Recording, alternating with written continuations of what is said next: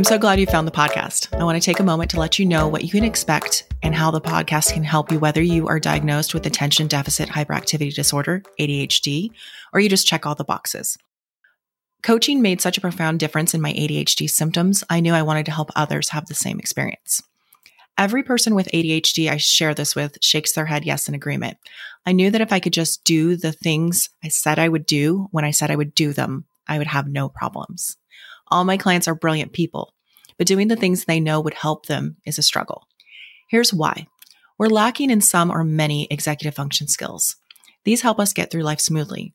These skills are housed in our prefrontal cortex. This is essentially the manager of our brain. And frankly, for some skills, they're in their office, asleep under the desk. Here are the skills I like to focus on: impulse control, working memory, cognitive flexibility, planning and organization, time management and time awareness, emotional regulation, task initiation, sustained attention, and goal-directed persistence. You'll find an episode where I break each of these down, and in future, we'll talk about the ways to improve each of these skills.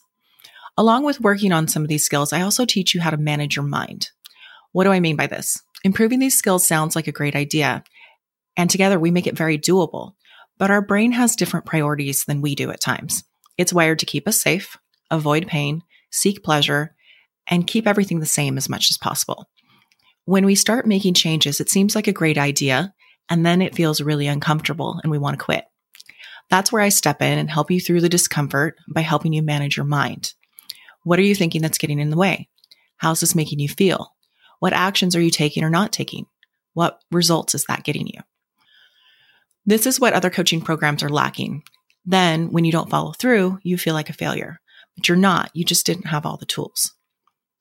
Once you gain an awareness of what's causing the problem, you can shift to better thinking, feelings, and actions, and that will get you the results that you want.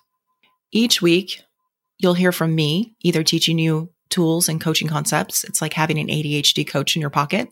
I also have lined up many of my amazing clients. They're just like you, and their stories, goals, and accomplishments will be relatable and inspiring.